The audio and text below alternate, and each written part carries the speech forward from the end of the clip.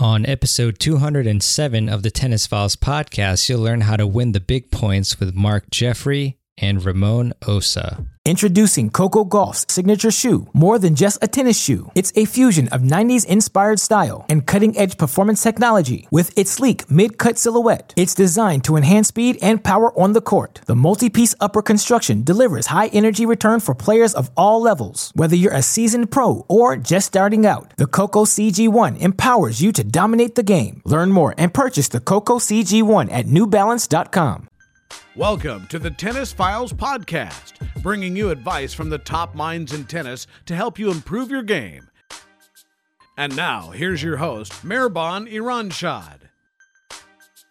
Do you feel like you have the potential to achieve a lot more in your tennis than you have thus far? Do you have trouble on the mental side of things when you play your matches? Well, then this episode is a great one for you because we have on Mark Jeffrey, who is a high performance coach and the founder of Big Point Player Training, and he mentors players and coaches on how to perform their best under high pressure situations.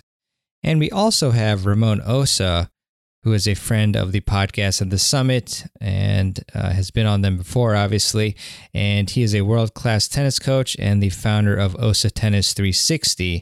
And so this is actually the first time, I believe, on the podcast that I've had two other guests, or two guests, on at the same time to speak with me. So that was a lot of fun. I obviously did a little bit of less talking because we had some great information from both Mark and Ramon, and we talked about mental toughness displayed in the Wimbledon finals matches. We actually recorded this one on Monday, so the day after the men's final and 2 days after the women's final. And we talked about the key elements of performing your best and a lot of key insights into Mark's training and the key areas that have provided his students with the most benefit, as well as Ramon's experiences dealing with pressure and the main principles that he's learned that have been most effective for him. So definitely a great episode for you to listen in on. And there is also a free quiz that you can check out. The link is in the show notes, and the URL is mehrbon.thewinningformula.tennis. So that's MEHRBAN.thewinningformula.tennis. And again, it's just a free quiz to help you assess where you're at with respect to the mental game and just overall your game and how you are performing. So definitely check that out. That is an affiliate link, but the quiz is totally free to take. All right, with that, I would like to present you the interview with Mark and Ramon. So here it is. Hey everyone, welcome to this episode of the Tennis Files podcast. It's really an honor and a pleasure to have with me Mark Jeffrey and Ramon Osa. And you've probably seen Ramon before on my summits and on the podcast. And Mark is also a fantastic expert to bring along. And we're going to target specifically the mental game and Mark's great system, which is the Big Point Player Tennis Training. So Mark and Ramon, and by the way, this is the first time I've had three people instead of just the normal two-person interview. So this is going to be fun. But welcome to you both. Awesome. Appreciate you all joining. You. Thanks for having us, man. This is going to be great. Yeah, for sure.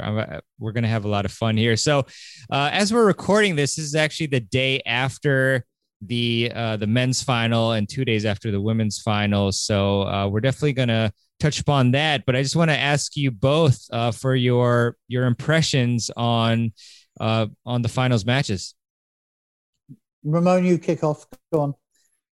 Well, as a staunch Federer fan and an admirer of Djokovic, I was hoping that Berrettini would come out and somehow find a way to win in that first set. I was pretty hopeful, but you just knew, you knew the whole time that Djokovic was just getting ready to kick into that next gear. So I don't think any of us are surprised that he won in four. Not to say Berrettini didn't have his chances, just it all comes down to those big points, right? And Berrettini didn't find a way, and Djokovic did, like he always does. And then with Barty and Pliskova, I mean, I just love watching Barty play. First of all, she really gets it from the whole package, right? She understands pressure. She used to play, I think, competitive cricket. Is that right? Yeah, she did. Played cricket. Yeah. And Pliskova looked good. Yep. Pliskova looked good in the second set. Barty was carving her up with that backhand slice over and over again. And again, it came down to just a few points in each of those games, which, me and Mark will talk with you guys about today. But it was awesome. And my wife was going crazy the whole time because she's pretty passionate too. So it's great to watch. Awesome, Ramon. How about you, Mark? Well, one of my nightmares is tossing for ends playing against Djokovic. And then you suddenly look up into his face and his eyes, and you see a bottomless pit of assassin warrior. You go, okay, I give you the match now, Jock. Is that okay? So he's robotic, and he's dedicated his life to continual growing, continual learning, deselecting the unnecessary. I think people have to admire what he's dedicated his life to. And people may not find it beautiful. I do. But it's effective. Yeah, 100%, Mark. And you were talking before we hit the record button about Ash Barty and, how she won the first 14 points. So can you expound upon that a bit more? Yes. So first of all, and we'll get onto it later, but I think very few people, even the elite pros, don't really know what pressure is. They don't know why it invades the body. They never train under simulated pressure. They kind of just do their best. And you can train a lot of that on the court. But when you have that long walk from the men or the ladies' changing room, and you're walking past the military that are there, and then you're going down the steps and you see the Rudyard Kipling If poem, and you can see all the names engraved onto the board, and then you stand there. Well, you've got a lot of time to think. And possibly then all the training goes out the window, and you then obviously walk onto the court and you do the toss-up and do a couple of minutes warm-up, and then the umpire says, ladies championship final, and then 14 points go past. It's easy. And then I think that what she did do well was actually find a way into the match. And who knows if she'd started off without gifting 14 points.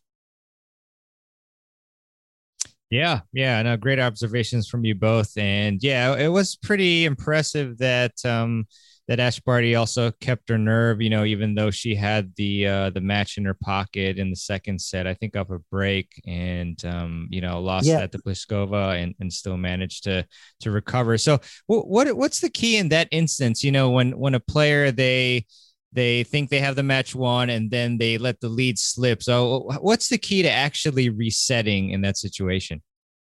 Whoa. Gosh, right. Cutting it short. First of all, Djokovic was one of his many interviews after Wimbledon. And what he went on about a lot was that he spends as much time on mental and emotional training than he does on physical and ball hitting, with the ability to bounce back and reset and be in the present. And where he is today to where he was a few years ago is much, much quicker. So we have a number of mentors. I have a Kung Fu master that's been a Kung Fu master for 28 years. And one of his favorite sayings to me, Mark, is winning or losing is like having a cup of tea. So if you can be trained to strip out the emotions and the what ifs and just be in the present and have processes to kick in and then execute the point and reset, go through your processes, kick in, play the point, you can be into a little machine that just keeps on going. As soon as you step out of your process, then thoughts, feelings, and emotions have a chance to invade you. And it's like a virus. It's like COVID coming into you. So even though the virus is in, it's really difficult to get the virus back out. So I think the training is to make sure that there is no opportunity to the virus to get in and have a little hook. And then you just need to play. Do not look at the scoreboard, because the scoreboard is a feeder for emotions, and emotions dictate how you play. Whether you won a great point, you've got emotions. Whether you've got a bad point and shanked it, there are emotions. Emotions don't help you. So the training is to strip the emotions out, play assassin-like, 1 point at a time, which is what every coach told you when you started off, Mirban. Yeah, they said two things. One, keep your eye on the ball. Two, play every point as a point. And only the elite do both those things.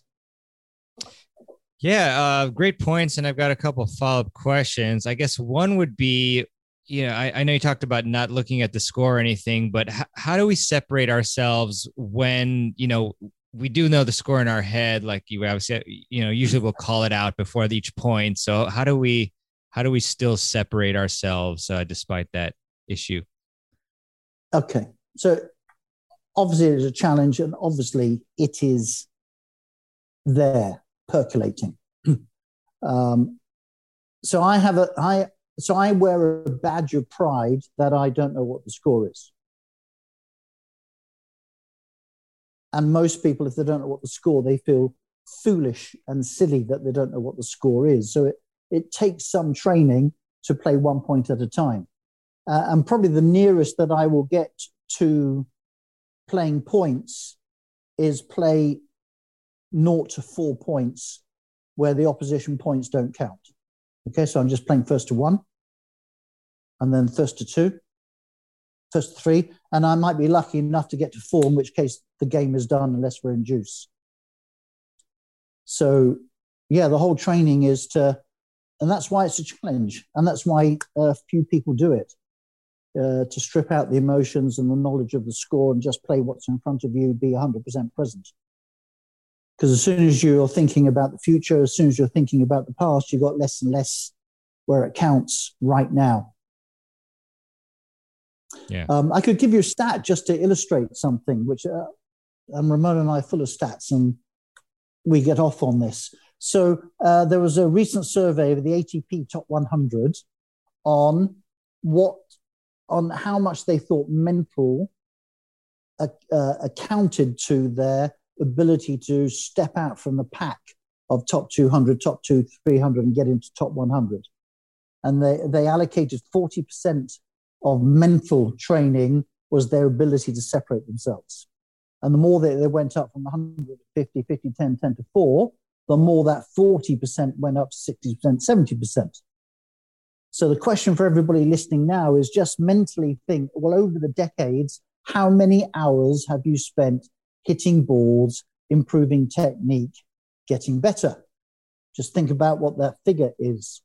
And then ask yourself, did you spend 40% of the time on mental and emotional training? Or 50 or 60%? And the answer is probably, well, I didn't even spend 4%. So we know that movement and hitting, as Ramon likes to say, is your entrance ticket to pressure and big points, but your exit ticket is your identity and your thoughts and your emotions. So it always, when you know that, it always strikes you as, well, why don't people train what's going to win? Why do they just train what's going to play better? And No. Go ahead, just Ramon. To follow up with that, Mirban, I think the tricky thing is, even if you're sitting in a corner and you're meditating every morning and you're getting a hold of those thoughts, feelings, and emotions, you're developing a skill, which is an important skill of detachment and getting out of those nervous thoughts and feelings. But unless you're integrating that type of training within the context of a tennis match and being in a point and being from 15 to 30 to 40, Mark calls it training in silos. You're training a skill that is not integrated necessarily with the totality of skills that you're going to need to go out and execute in a match. So I think one of the keys is finding ways to bring those elements of pressure and accountability and scoring into your training and making everything super accountable, layering in that pressure so that when you get to the big moments, you've been there so many times, and you've done the training to a point where the training was harder than the actual match. You were going through more distractions, more different things with pressure, so that when you get into the match, you've been there so many times, you've built real belief because you've seen yourself execute in those situations over and over again. So I think that's a big part of it too. Yeah, Ramon, great points. And how do you create that environment of pressure? Like, what are some examples? Great. So we have 9 layers of pressure in our training program that you go through progressively. So the first one is, first of all, everything is done with targets, because targets are binary. You know, you're either hitting the target or you're not. And there's no way around that. You gotta hit the target. And you can start with a big target, and you want to get to a point where you're executing that target at 70% or better. And then obviously your reward is a smaller target. And then you can add layers of revolutions and power and all that stuff. But hitting the targets is first. Then the second part is personal accountability. So actually saying to whoever you're training with, saying out loud, I'm going to hit my serve to this location, and I'm going to hit my forehand to this location. So now you've got an audible layer of accountability where everybody's going to know, if I screw up and I hit a perfect serve down the tee, but I was aiming out wide, that didn't accomplish the goal. And then we have other ones, so dynamic exercise. So obviously in tennis, we're playing 2 to 3 second points, maximum intensity, moving with aggressiveness. Then we got 25 seconds to rest and recover. So we bring in layers of dynamic exercise in between having to execute our patterns. And then we've got other things like distractions. So like if you're with a coach, you could have them, yell eucalyptus right as you're about to serve, and see if you can actually go out and execute after he did everything he could to. And Mark loves this, by the way. And Mark, if I'm missing anything, jump in here. We've got well, then the other thing would be gamification. I think we've got different scoring systems to play with your brain as you're aiming for a target. And most of our targets would, at least an element of the target would be outside the white line. So we really do play for targets, and we get points for hitting targets. And unlike serving into the box, where there's a large area that's in and there's a small area that's out, with us, we have a small area that's in and a large area that's out. And the reason for saying what you're going to do is that we, all of us, including me, if we're going to serve down the tee, but we don't get it in the tee, but we get it in the box, for somehow we just immediately forgive ourselves. It doesn't occur to us that we didn't do what we said we were going to do.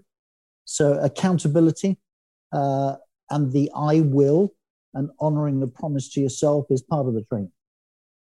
And probably the thing that Ramon didn't allude to there is that we do train all the things at the same time. So tactics, ability to execute the tactics, the simulation of pressure. And whilst doing that, then we can flush out the thoughts or the feelings or the emotions that occur to you. So at exactly the same time, we can train the 3 inches by 3 inches space between the ears, which is about the winning the points, at the same time as the 4'6" by 78 feet, which is the width and the length of the alley. And then that brings us on to us training in the alley, because the court is not the big court that we think the court is. The court is made up of alleys. So if you train with an alley, you can find out very quickly, do you spray the ball, or does your serve or does your forehand or whatever hit the alley consistently? Because if you can't do it in training, you won't be able to do it in the match. Does that make sense, or have I in particular just gone off on one? No, that sounds, that makes a lot of sense to me, and appreciate you both for the insight there. In terms of, situations that players encounter that they have a lot of trouble with, I guess one in particular is when you're facing somebody who's like a higher seed, and, a lot of times players, they just end up, mentally they're already done. So, I mean, how do you coach your players to give themselves a chance before they play these higher ranked players? These are so good questions. And first of all, one of the driving forces of getting into this training was me playing as Army number 1 against RAF number 1 at Wimbledon. Typical underdog, not expected to win, get into the winning position, find a way to self-sabotage yourself. So that kind of got me off on the path. So whether you are playing somebody worse than yourself, because that is also a challenge, or whether you're playing somebody better than yourself, the game is for you to hit your targets. The game is for you to do 2-shot combinations. Just like a boxer does 2-shot combinations, the military train in 2-shot combos. We as tennis players should be serving out wide, running around your forehand, hitting into the backhand cage. We should be in the disrupting of the baseline to baseline, drag them wide past the alley, open up the court, execute the court. So provided we are playing in our targets, then that's all that we're trying to do. And the targets are there because they're evidence-based. Data says you will win the majority of the points if you hit the targets. So if you're playing somebody a lot better than you, instead of trying to play tennis and be in the fight, you're just having a competition with yourself that says, can I hit the target? And by and large, if you hit the target, you'll do well. And that technique also comes into play when you're playing people worse than yourself, because as we know, we all go or can go mentally AWOL and then find it difficult to come back. And now you're scrapping against somebody you know you should win. And again, if you were just Djokovic-like, playing your targets, playing the 1-2s, before you know it, you're just rolling all over them and the match is done. Fantastic, Mark. Love that that system that you've outlined, which is pretty simple and, works against a multitude of different opponents. So I was curious, too, to ask you, Mark, about how your time serving in the Army, shaped your philosophy on the mental game and tennis. Yes. And yes, obviously it is mental, but I just want to stress at the very same time, it's emotional. It's about identity. It's about the ability to ball strike with tactics. So all of that at the same time, whilst layering pressure on you and knowing what pressure is what we train. So we would like to think that what we train is the ability to win on autopilot, of which mental is part and parcel of it. So many things happen about. So yes, Army officer, served for 12 years, different parts of the world, Army tennis champion, played at Wimbledon many years on the trot. After the main draw, of course, we used to play about a month afterwards against the RAF and the Navy. And I was just like every other tennis player, i.e. clueless on the game within the game. So I would roar like a lion. I would, be mentally tough, fight my way through it. But really being clueless about the game of closing out compared to the rest of the game. And this happened years later. So these were disconnected dots that I put together when I was in my semi-retired mode. And it just occurred to me, well, everybody talks about the ability to win is how you handle pressure. Everybody talks about the big point player, and nobody says pressure is great for you and here's how you can be a big point player. So I went back to my Northern Ireland days with training with my staff sergeant. And what the military do is train, as Ramon said, mind, body, identity, skills, tactics as one piece of training. They don't have silos. And I said to him, like, staff, I can do all this. I am concerned, which was code for I'm frightened about what I will do when I lead my troop down the street and there's a sniper a mile away or a crowd comes around the corner with Molotov cocktails. I am bricking it. What will I do? And staff says, trust the training, sir. The training will kick in. Decades later, a decade later, it's like, well, why isn't there training for tennis that you can trust and will automatically kick in under pressure when you need it most. And that's what set me off. And you will not be surprised to know, as I'm not a very creative person, the name of the training is called the Trust Method. So yeah, that started me off. So much of the training is based on how the military train, ordinary, spotty, young officers or apprentices to perform at their very best when they have to. But then I saw Djokovic being interviewed by Jay Shetty, and he accredited his turnaround from his 2 years hero, zero, hero on the spiritual training. So we dug quickly into the Tao, which is the underlying spiritual philosophy of Kung Fu. That goes back to 1000 BC.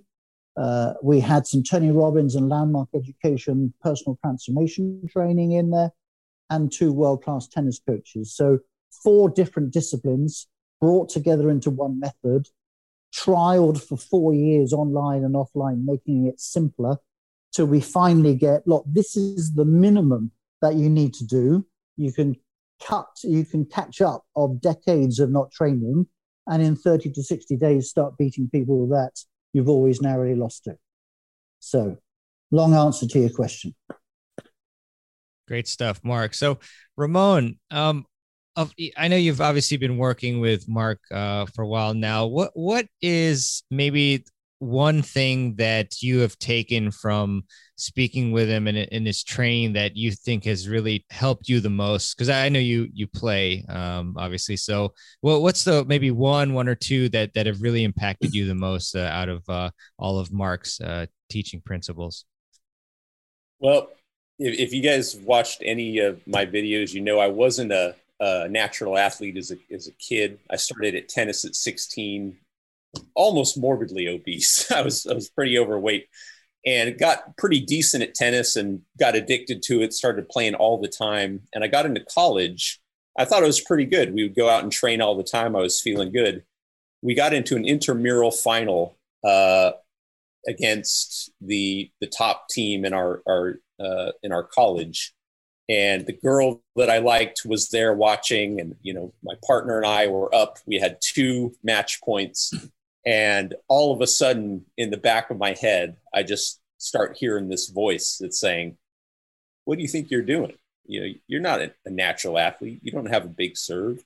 You have no place being on the court with these guys. Like these are the kinds of thoughts that are going through my head." And double fault the next 2 points. Patty cake a next serve in, they crush it. Next thing we know, we're walking off the court. We've lost the deciding match.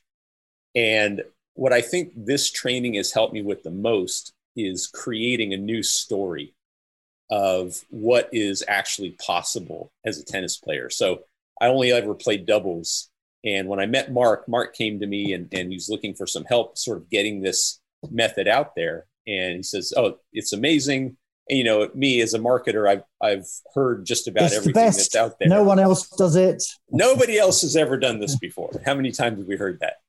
So I had to put this thing to the test. And as someone who always considered himself a doubles player, because I wasn't fast enough, strong enough, all that stuff, I thought, well, the ultimate test would be to put a stake in the ground as a singles player and do the training, go through the 30-day program. Got a court at the house. I could go out and actually train this with my daughter, actually, who's hand feeding me the balls and having a great time as I go through with my tongue hanging out, by the way. So we do this training. How old's your daughter? She's 11 now and going on 16. So not a fearsome opponent down at the baseline. Nope. So anyway, long story short, I enter the league as a singles player.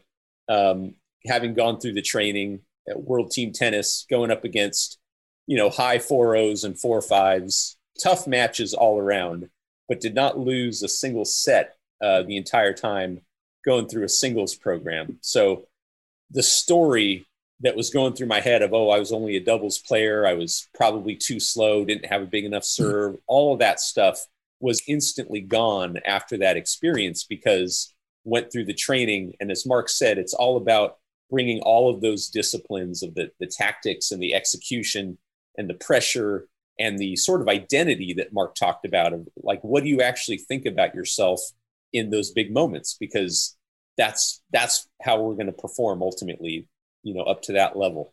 So long answer, but I would say, sort of my story. And that's what we hear a lot from our students, is their story of what they thought was possible shifted, in a really small amount of time.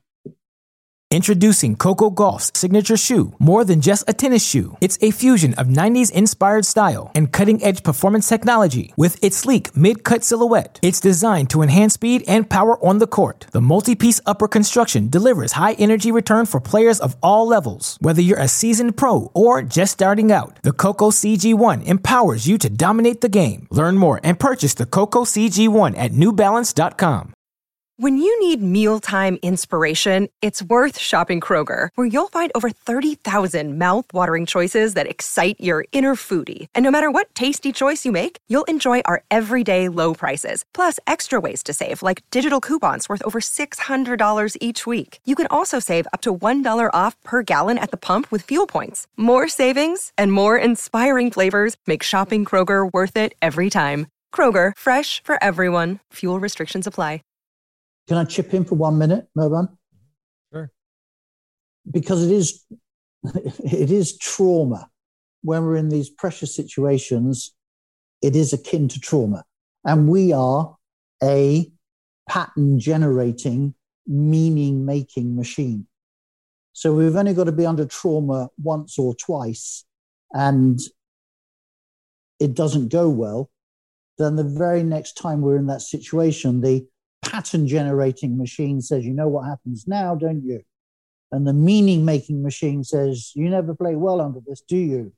And then it just repeats ad nauseum until you have some training, as Ramon says, to create a new story, to do the training, see the story become a reality. And then before you know it, which is what the training was all about, what is the training that you can trust that will automatically kick in when you need it the most? And then Ramon would have done just that. Fantastic. So no talent, no mental toughness, no, what did they say, page 34 about gratitude or whatever? You have shifted to becoming a big point player at your age and ability, and kick in. And have a lot of fun, may I say. We don't talk enough about fun. All our people just have so much fun training, playing matches, and loving tiebreaks. I'd just say one more thing, that the training is amazingly fun, but it's also incredibly condensed and short. So instead of spending 2 hours a day for 4 days a week and, grinding your body into the ground, we're talking about a few hours of training each week that is hyper focused, that, if you know about the 80-20 principle, pretty much in everything in nature, 20% of the things that you do are going to get you 80% of the results. So what Mark did brilliantly in this program is really boil it down to what are the 20% of skills that if we only focused on those things would get us 80% of the results. And so that's really what you're doing in these sessions. And people love it. Like the 2 hours go by in the blink of an eye, and, and they want to come back the next day. So it's incredibly powerful from a time standpoint. If you don't have a lot of time, if you're a professional, but you still want to go out and you want to win more matches quickly, you don't want to spend loads of hours on court hitting millions of balls and obsessing about technique, you can win more matches with the skills that you already have. And I think that's powerful for a lot of people, because we get this idea in our head that we've got to dominate our opponents, and we're going to have to spend loads and loads of time refining our technique and getting fitter and all that stuff. And all that stuff's great, but you can very quickly, by selecting the right skills, and we really only train 3 shots if you're playing singles. That's the serve, the return to serve, and the forehand. And spending a disproportionate amount of time on those skills can do really well with it. See, Ramon, as a man from Los Angeles that we've never yet met, never yet been on court, I always listen to you and think, oh, amazing, he is an ambassador for this. And it's not as though you knew nothing. You knew lots and you know all the gurus and seen everything. So big applause to you, mate. And we'll see each other as soon as COVID allows me to get there. And Mehrban, you come out anytime, man. You got a court, we'll go out and train. It'll be amazing. Yeah, for sure. I appreciate that invite. Yeah, it definitely would be a lot of fun, especially having known you for a while, Ramon. So in terms of the training that you mentioned, it's fantastic that it's not like a hugely long and you can get a lot of impact on the individual in a short amount of time. What part of the training would you say has been the most impactful that people have said, wow, like this particular aspect of it is what really made the difference for me? Ramon, because you have a couple of students that have just taken up the game at the age of 55, competitive and want to win. So you're probably, is it gamification that they're up for, or you've done it? I ask them the question, and it's always kind of like everything, because one thing that we do is we really break down the fundamental skills of each stroke and break it down into the simplest way. And so we've now teamed up with Billie Jean King's iCoach, so you can train these skills to a large extent from home that have 100% transfer to the court. So just the condensed nature of how quickly you can actually acquire skills that you use to go out and execute the 2-shot combinations, the incredible workout that they get, because we're always sort of right at the edge and outside of the comfort zone. So there's never a dull moment. People are either acquiring a skill, or they're gassed, or they're playing a game against themselves, or they're playing a game against you. I get everything a lot. But Mark, they're being shouted at, tough love. Yeah. Some major there. Come on, you horrible little man, you. Yeah, Mark is definitely the bad cop. I tend to be more of the good cop. So it's the military in it. I can see that. Very good. So another question I have, like a common scenario is players who they just, for whatever reason, they go on a big losing streak, and that's obviously very mentally taxing, and that's further reinforcing, the bad results and all that. So what advice do you have for these players to get out of those types of ruts? Mark, what do you got? Yeah, okay. So always you just come back to the basics, and you just have to put investment time into the bank and draw it out when you need it the most. So in singles, we've got 4 2-shot combinations really to practice. And in doubles, 3 2-shot combinations. So you just need to put time on the court, with or without a coach, going through the processes between the points and executing the shots and just putting that back in. So when you go to play a match, 2 more things. One is people have a view of how well they can play. It doesn't matter what level it is, but let's just say it's 10. So in my mind, I know I can play at that level. So we go and play a match, and for all sorts of reasons, the chances of you playing at 10 are slim. Sleep, work, there are millions of reasons why you won't play at 10. But we still think that's the level I should be playing at. But you might only be playing at 7 on that day. So instead of having 7 as your new 10, you're still trying to play in the gap between 7 and 10, and then making loads of mistakes. And then that reinforces the story going on in your brain of whatever it is that you're self-sabotaging on. So that would certainly be one thing to do, is listen to your body and what level out of 10 are you playing on that day. And then secondly, train the basics and bring the basics to the match. As soon as you start relying on talent has a habit of being a fair weather friend and going off when you need it the most. What many people don't know is that under pressure conditions, and we like to say with pressure conditions, information comes to you quicker, but it's flawed. So it's like, instead of three burly men putting their shoulders on a big oak door at the same time and the door opening, so the door shuts. So you're getting information coming in a disconnected way. If you haven't trained your brain to trust your instincts, the brain will now be in a mechanical chunking 50 to 100 bits per second of processing speed, with information coming into you quicker but flawed. And you're probably playing one shot at a time, which is reactive, spontaneous. So you've got all those three things happening. So it should not come as a surprise. It should come, yes, under pressure, that is where I'm expected to shank the shots. So conversely then, if you train your instincts, so now you can process information up to 14 million bits per second rather than 100 bits per second. If you can train yourself to get into flow, and we all know how great that is with the ball going slowly and like a balloon, and you've trained yourself to hit it with the sweet spot, all those are basics. They sound like talent, but they're basics and they're process. What it isn't is talent, and talent, as we know, is brittle with the reasons that I've just stated. Very much. Yeah, so, and for some reason, we are addicted to talent.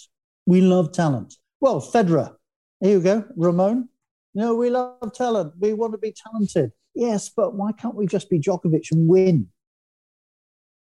Federer is much better looking. No, I'm just kidding. So what Mark said too, I want to add one thing, Mehrban, is having a process. Like Mark's talked a lot about process. And one of the big ahas for me was when you're in a match, you're only actually in the point 20% of the time. And 80% of the time you're in between points, you're in between games, you're in between sets. So if you had a process that, like Mark said, got you into flow, that stripped out all of that noise that's going on in your head, that you could reliably train and practice and then go out and execute on match day, that would keep you centered and would kind of keep you in the zone, that would be absolutely massive.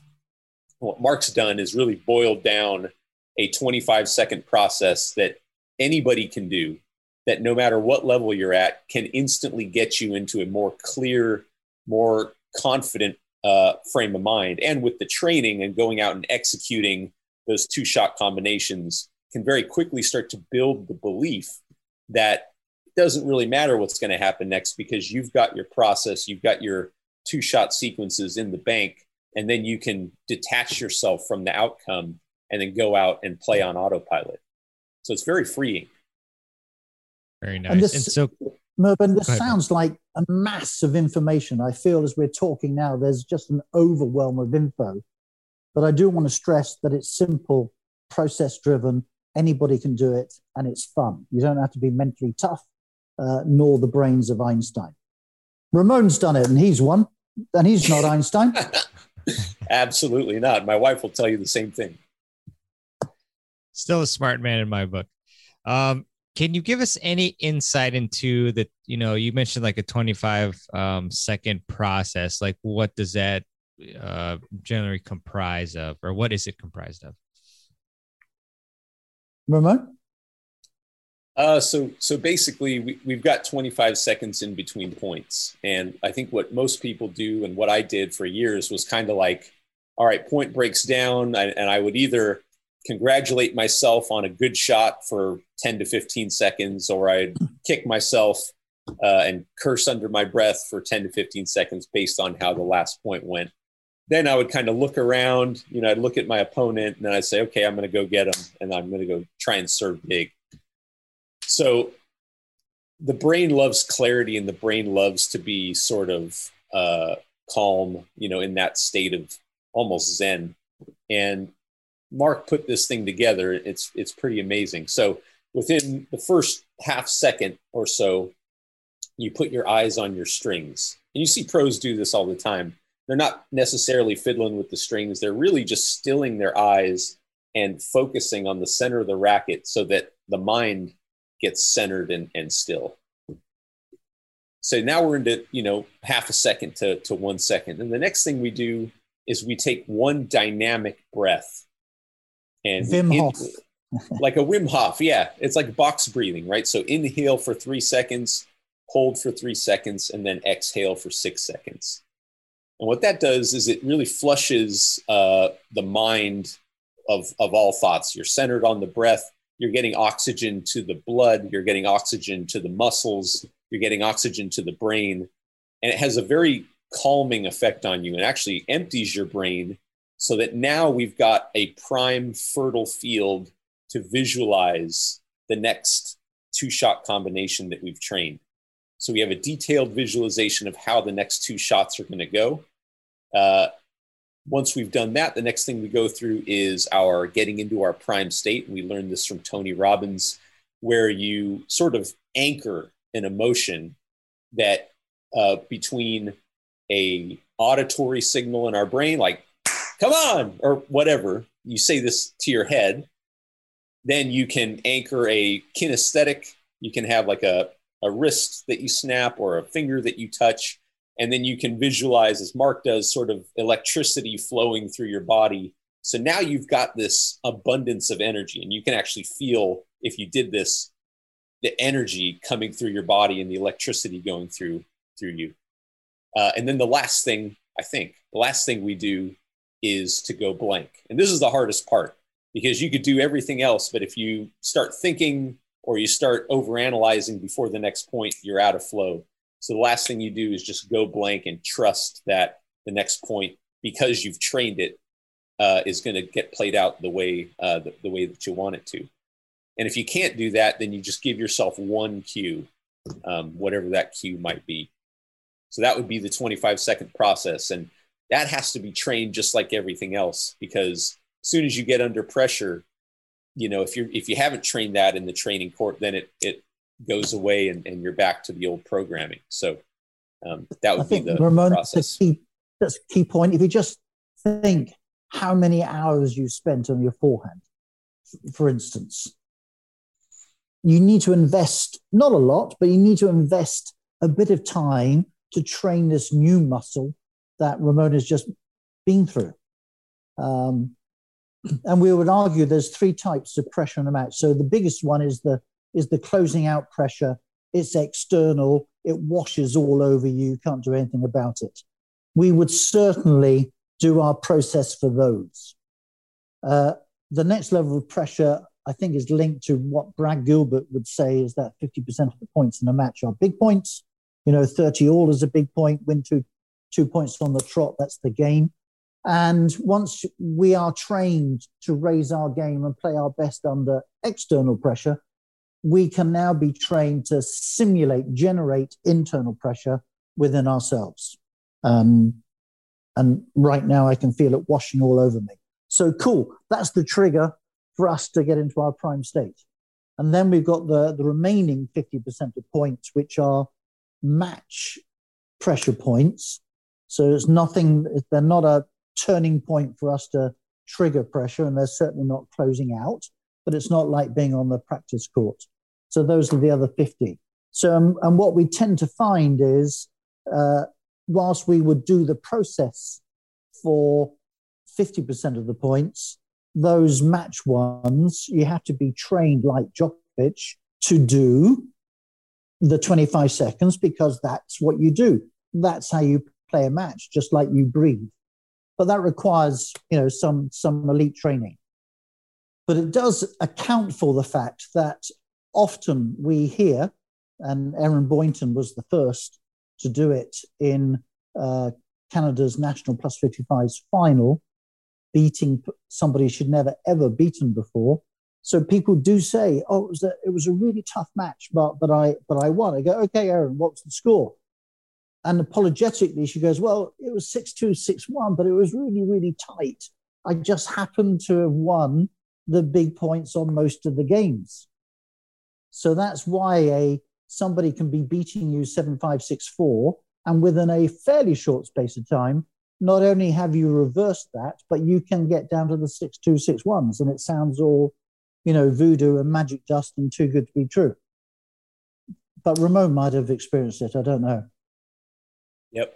No, absolutely. I think the biggest thing too is in the doubles training, your ability to have a single unifying, and this is a whole nother can of worms we might not talk about today, but one principle that allows you to team up with anybody and go out and play as a team and execute at a really high level, provided that they're open to you being the leader and sort of asking them to do what you want them to do. So you tell them what you're going to do, and then you ask them if they'd be comfortable doing what you want them to do.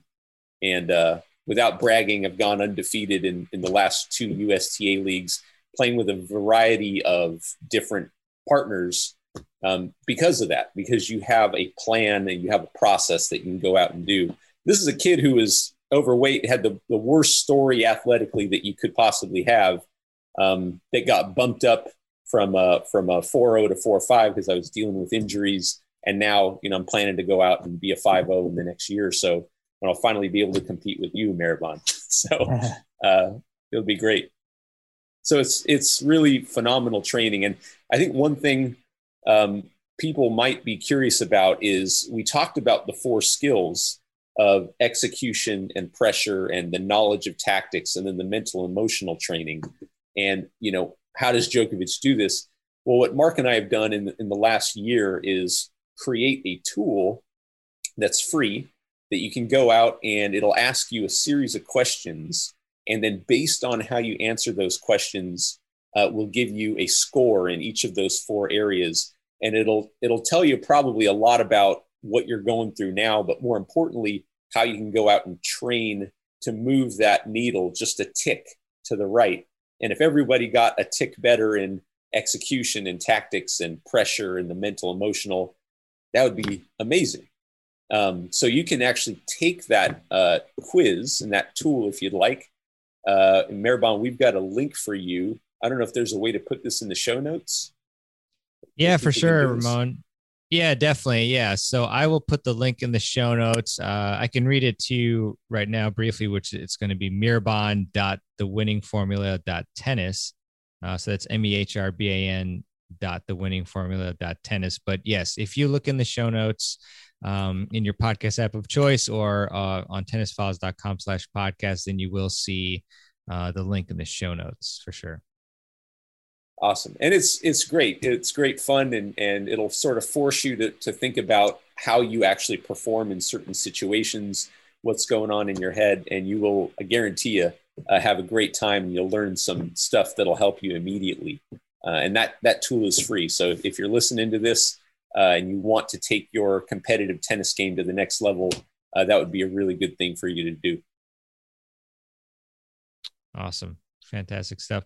I was curious too to ask, besides the training, do you find that other extraneous things like sleep, nutrition, like are those things that you talk about at all, or like do you have any opinions on how much that can potentially affect performance? Well, this has not been medically confirmed, but I think the carne asada and beer diet is very good for performance. Sounds delicious. No, it's important. I think, one of the things I've learned the hard way is, recovery is so important, especially as we get older. And to put your body through this stuff, we've got to do things to keep ourselves out there. Mark's doing yoga for, what's it called? Stiff guy yoga, Mark? Stiff guy yoga. Get your 25-year-old body back in 30 days. And you can see it's worked, Merban. It's worked. Looks good. Wow, I'm going to check that out. Just imagine what it was like before I did the yoga. And as a plug for anybody listening to this, there's a guy out there who you may have heard of. His name is Ben Patrick. We don't get any sort of affiliate commissions from him, but his stuff is so good. You can find him on YouTube as Knees Over Toes Guy. For the lower body, I mean, his stuff is incredible. And then, sleeping, nutrition, all of that stuff is, if you want to be playing at a high level in your 50s, 60s, 70s, 80s, I haven't found a way around it yet. You Got to eat good food and got to sleep.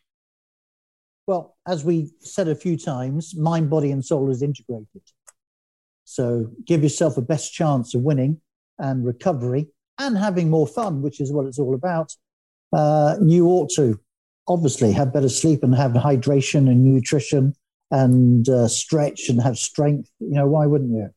And tennis, of course, is a very unbalanced sport. So I know, not personally, but as part of the Winning Summit, the fitness trainer for Djokovic trains, is obsessive, is about balance, and particularly balance in transition from one shot to the other is a key component, because we obviously serve one way, we do forehands one way, we become very unbalanced in our body.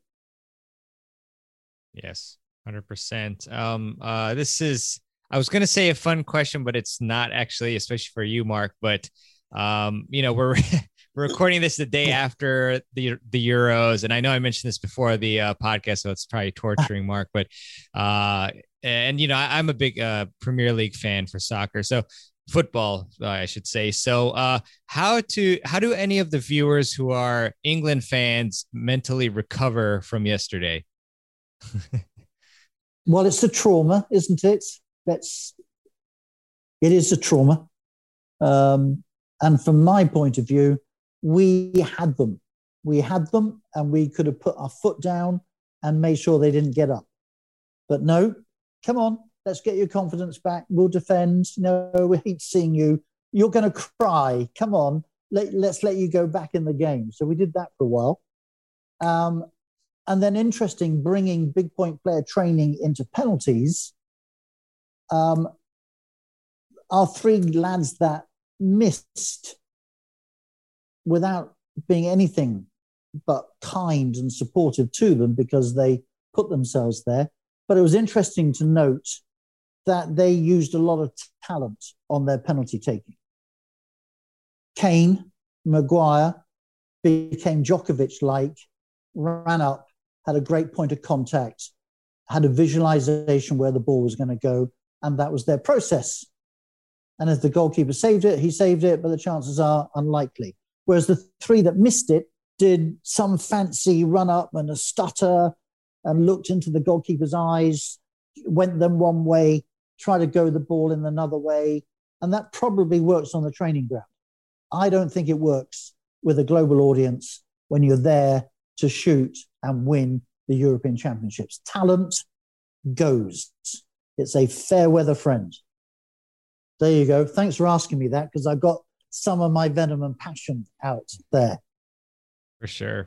It's funny because I actually interviewed Claudio Pistolesi last week or a few days ago, and he's a big Italy fan. And anyways, I commiserations. I was hoping for Kane to get his first trophy because I'm a Hotspurs fan, Tottenham, but that wasn't to be either. But have you taken counseling for that, by the way? No, I just tell myself jokes every day, and that seems to work for me. That's what I do. You are. We told you are a proper football fan because Tottenham put you through the ringer every season. Yes, it's very mentally draining. I think I'm going to need to go and fill out the questions on the page that I recommend everyone else go to, and that would be good. So I just want to close by, maybe two questions, but the first question is what I ask pretty much every guest, and I'll actually ask it to both of you, which is if you could erect a huge billboard in the most trafficked street in your city, and you could have it say anything that you want it to say. And I'm stealing this directly from Tim Ferriss, great podcast. But what would you put on that? Have fun, and the big fat W's will come. And you made it rhyme. That's amazing. I've just made that up. I'm so proud of myself. Mark the rapper. No, I'm just kidding. DJ Jeffrey. Absolutely. Come on, boy. That's right. Get him down. That's right. Now for you, Ramon. I would say, oh man, that's a tough question. I would say start your day intentionally. have a vision of what your future is going to be, and be more in love with your future than your past. Love that. That's great. So, and the last question, I just want to give you both the floor just to see if you have any, closing thoughts or anything that you want to say to the audience before we close for this episode. Oh, thank you. I would like to go first, Ramon. So really, I want to stress this is for any age and any ability level. That this is straightforward. I wouldn't call it simple, but I would call it straightforward. And you don't need to change your grip, and you don't need to become mentally tough to get more fun. And there's only a percentage of people that play tennis because they are a competitive beast and they want to win matches. People play tennis for fun, that's great and social. People play tennis to get fit, that's fun. People do competitive recreational tennis, that's fine. But there's only a percentage of us that play tennis because we love it and we're competitive animals that we win, and we know we should win more. So for those, I would beg you, come and try the training program. The risk and the guarantees are all on us. And let you not do what I did for decades in my life, which was learn by painful experience and hope that at one day you find out how to win the big points under pressure. Because you can be trained just like the military do. Perfect. Yeah, I'd just like to thank you. I'd like to thank you, Mehrban, for having us on here. You're a phenomenal host. This is always fun, and I want to thank you guys for listening to this. And if you are a competitive tennis player, like Mark said, and you want to take the next step in your evolution and quickly start beating the players that you may have lost to, or you have a vision of where you want to go, but maybe you're getting up there, you're 50, you're 60, you can absolutely quickly start winning more matches at your level. We've had people do it repeatedly. And I would just invite you to take that diagnostic tool to find out where you're starting from, because you can't know the path to get to where you want to go until you know where you're starting from. So we got that tool for you. It's at mehrban.thewinningformula.tennis. We'll put it in the show notes. And I just want to thank you all for listening. And Mehrban, thanks again for having us, man. Mehrban, thank you for the invitation. Really, really appreciate it. For sure. Thank you both. And I really Mark, hope you can come down to Ramon's court. Love to train you. Yeah, that would be amazing. We'll definitely have to set that up at Ramon's place. We'd have a great time. So I want to thank you both too for all your work, in this area of tennis, and you've clearly been impacting a lot of players for the better, as I've seen a lot of testimonials on the website. Yeah. So thanks again, and I'm sure we'll chat again soon. And thanks to everybody for listening as well. And we'll talk to you later. All right, I hope you really enjoyed this fun interview with myself, Mark Jeffrey, and Ramon Osa. And thanks to you both, you gents, for coming on to the show. Really enjoyed it, learned a lot for sure. And again, really encourage you to check out the Big Point Player free quiz. Just go to mehrban.thewinningformula.tennis. That's mehrban.thewinningformula.tennis. And you'll find out a lot more about yourself and how you can improve your tennis career. All right. I also would really appreciate it if you would subscribe to the Tennis Files podcast. If you haven't already, just hit that subscribe button in your podcast app of choice that you use to listen to the show. And let me leave you with a quote, as I often love to do at the end of the show as well. And this one is by Audrey Hepburn. And Audrey said, "Nothing is impossible. The word itself says, I'm possible." Really like that one. I know, maybe some of you might think that's corny or something, but it is very true and definitely inspiring. And yeah, love that one. All right. Well, thanks so much for listening. We've got a great episode coming up with Coach Claudio Pistolesi, who I'm sure was very happy with the results of the Euros finals, if any of you watch soccer. So commiserations to the English fans and congrats to the Italian fans, and really congrats to both for a great tournament. All right, well, that is it for this one, and I will see you on the next episode of the Tennis Files Podcast. Take care. Thanks for listening to the Tennis Files Podcast. For more tips to help you improve your tennis game, visit tennisfiles.com.